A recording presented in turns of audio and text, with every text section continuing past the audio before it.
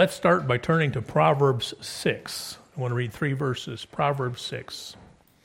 This will be our introductory text for this lesson on finance, personal finance. Okay, it reads, I still see some people pulling them out.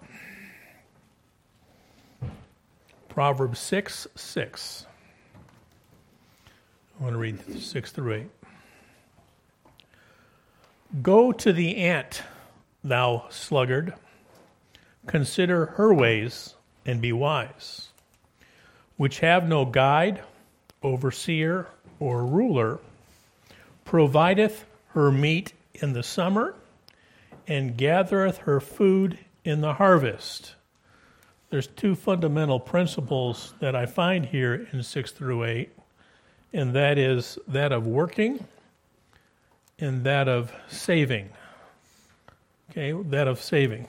Let me read one more proverb. I want to read 18:9. 18:9 covers both these principles. That is the wrong reference. Oh, no, it is the right one. I'm in the wrong chapter. Okay. He also that is slothful in work is brother to him that is a waster. The reason why I pointed this out in the ant was doing 2 things. The ant worked, and the ant also saved.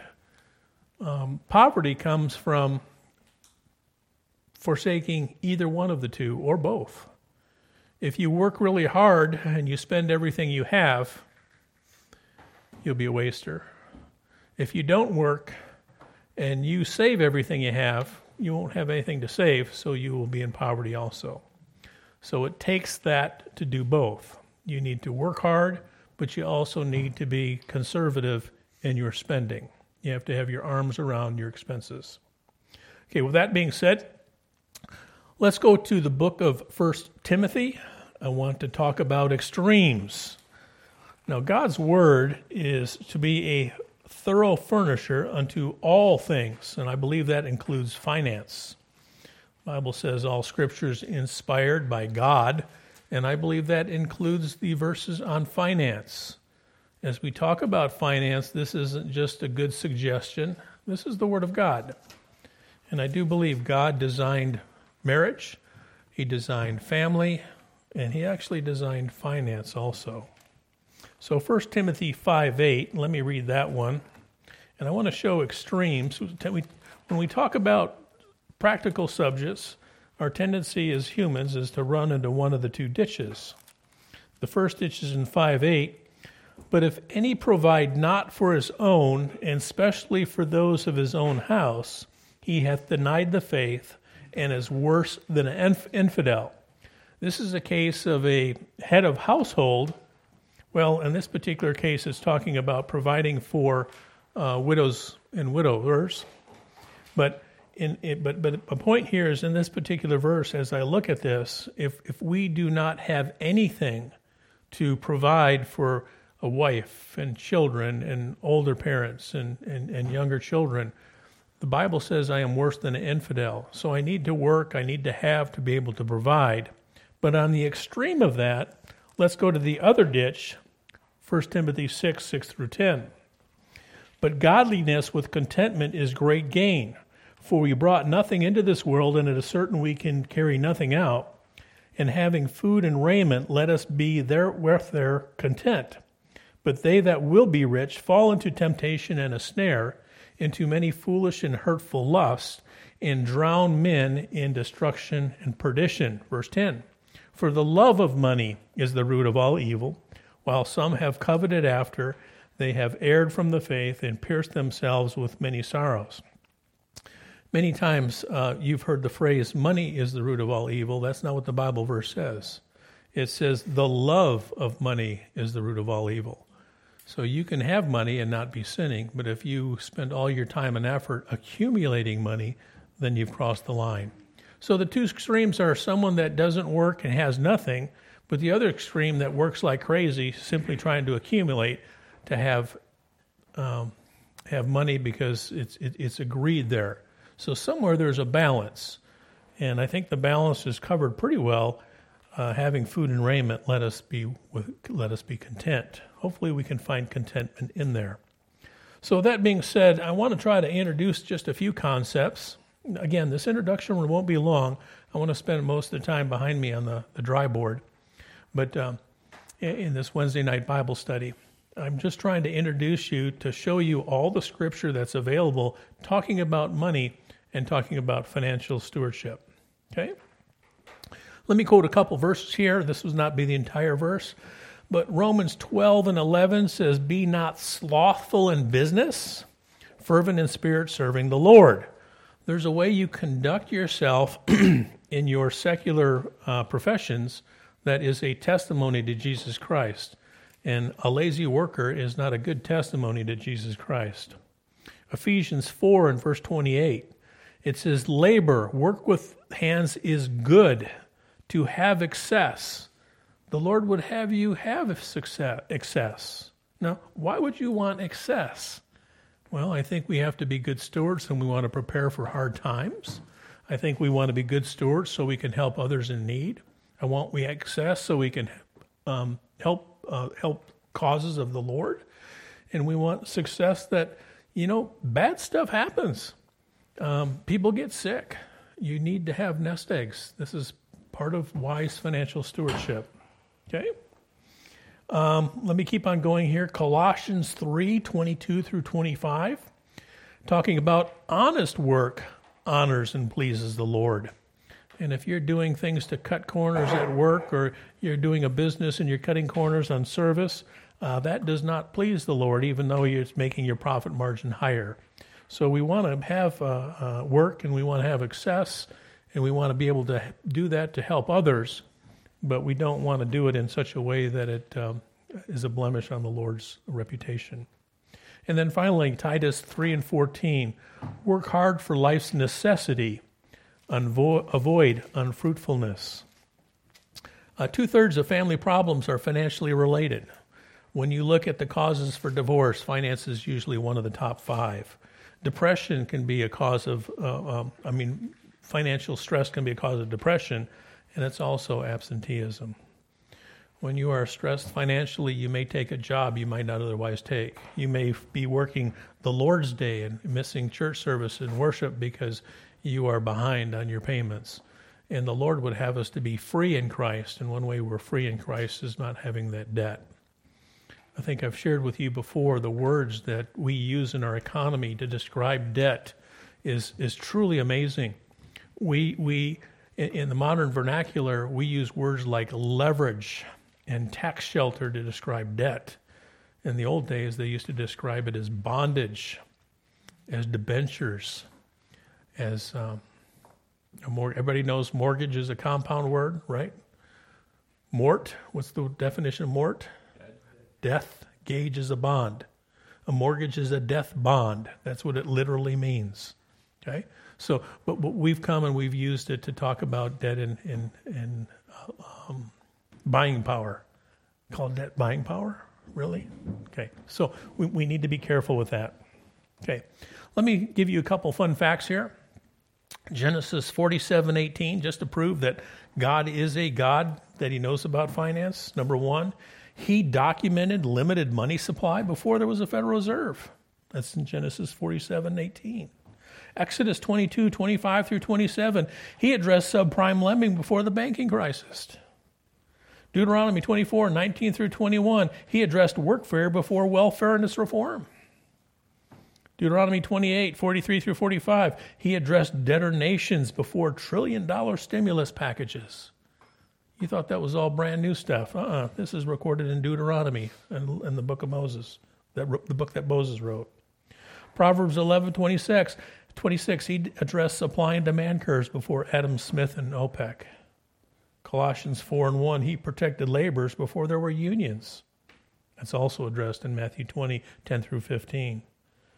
And then finally, 1 Timothy 5:4 and 16, he sanctioned family before Social Security. So when we look at God, God had plans for folks that were down and out, and that happens from time to time. but he also gave us responsibility and fiscal responsibility, and it's part of that great big umbrella we call stewardship. So with that being said, I hope you're convinced that the Bible at least addresses the subject of finance. Okay? This is where we're at. Now, when we're done with this, we're going to come up with a lot of scripture talking about finance. This is kind of a broad overview, trying to convince you that God does have a lot to say about it. There's a preacher down in Florida, Brother Glenn Blanchard, and he's talking other than salvation. He mentioned this, and I still haven't looked it up to see if it's true or not, but he said the subject that's most often talked about, second to God and Jesus Christ, is the subject of money. It's used in illustration and parables and all kinds of illustrations, and also directions for managing it and keeping it and using it wisely. But the key here is the love of money. So as we go through this, I hope I temper all my comments, knowing that we're not doing this to boast. We're not doing this to get confident in ourselves. See, there is a prayer in Scripture talking about, Lord, this is a proverb, Lord, don't make me so poor that I'm tempted to steal, but don't make me so rich that I'm tempted to count on my assets as opposed to count on God. I want that middle road. And that's what we're shooting for. We're shooting for the attitude. The attitude is really, really important. Okay, let me give you a couple verses here now. Luke 16 and verse 11. This might sound like a really strong statement. If not faithful in the unrighteous mammon, who will commit to you true trusts? You know, when you look at a person's financial stewardship, it's going to give you a little bit of glimpse into their spirituality. It really will. Think about it. What does it take? It takes a little bit of discipline. It takes energy. It's a way to judge an elder. It's a way to raise children. It's a way to gauge potential spouses. It's a way to gauge churches and nations. We need to be doing this. Okay? So that may sound cold, but I do believe as we go through this study and we look at all the aspects of financial planning and stewardship, we'll realize that, hey, God does put a lot of stress on this. All right. Let's give you just a couple more comments, and then we're going to go to, we're going to borrow David Ramsey's baby step number 1. That's when I'll turn off the mic and we'll go into the question and answer session. Okay. I want to talk about the underlying principles of finance in your stewardship. The first is in Matthew 6:21, where your treasure is, there will your heart be also. I don't want my heart on money. I want my heart, though, on being on free in Christ. And sometimes money is the means to that end. Ecclesiastes 5:18 through 20, enjoy the fruit of your labor. It is a gift of God. God says you're working and having bounty and being able to enjoy a good meal. That's a gift, and it's from Him. Luke 8 and verse 14, talking about some seed fell among thorns. They were choked out by the cares, the riches, and the pleasures of this world. I get to a point where I'm looking at the other end of this spectrum is I can get to a point where I'm so worried about money, I start ignoring the things of God. See, that's the other ditch. We got to find that middle road. This is going to be hard for some folks. The who and what of stewardships, talents, natural resources, and time. You know, God did not create all of us equal. He did not create all stewards equal. He did not give stewards identical missions. And He did not put all of us in the same economic condition. Okay? Sometimes there's seasons. There's seasons when we prosper. There's sometimes seasons when we're taxed. And we go through different seasons. Okay. Just a couple more comments. Completing your duties. God gives gifts, but we have to exercise them. God would have us work earnestly, 2 Corinthians 5:10. He would have us work wisely. Isaiah 28:23 through 29. Proverbs 8:15. He would have us work obediently. And then finally, Ecclesiastes 12:5 through 6. He would have us work without promise. What does that mean? Well, if you have a job and you're working because you think you're going to get a promotion out of it, that's not the promise we're talking about. He would have us work even without promise, have us work with a good reputation. We may be blessed, we may not. But I'm going to work hard, and I'm going to work honestly, and I'm going to work obediently because it glorifies Him. Okay? And then one last thing. Way down at the bottom. This is the reason why we gather and save. We provide for or during. Proverbs 30:24 and 25.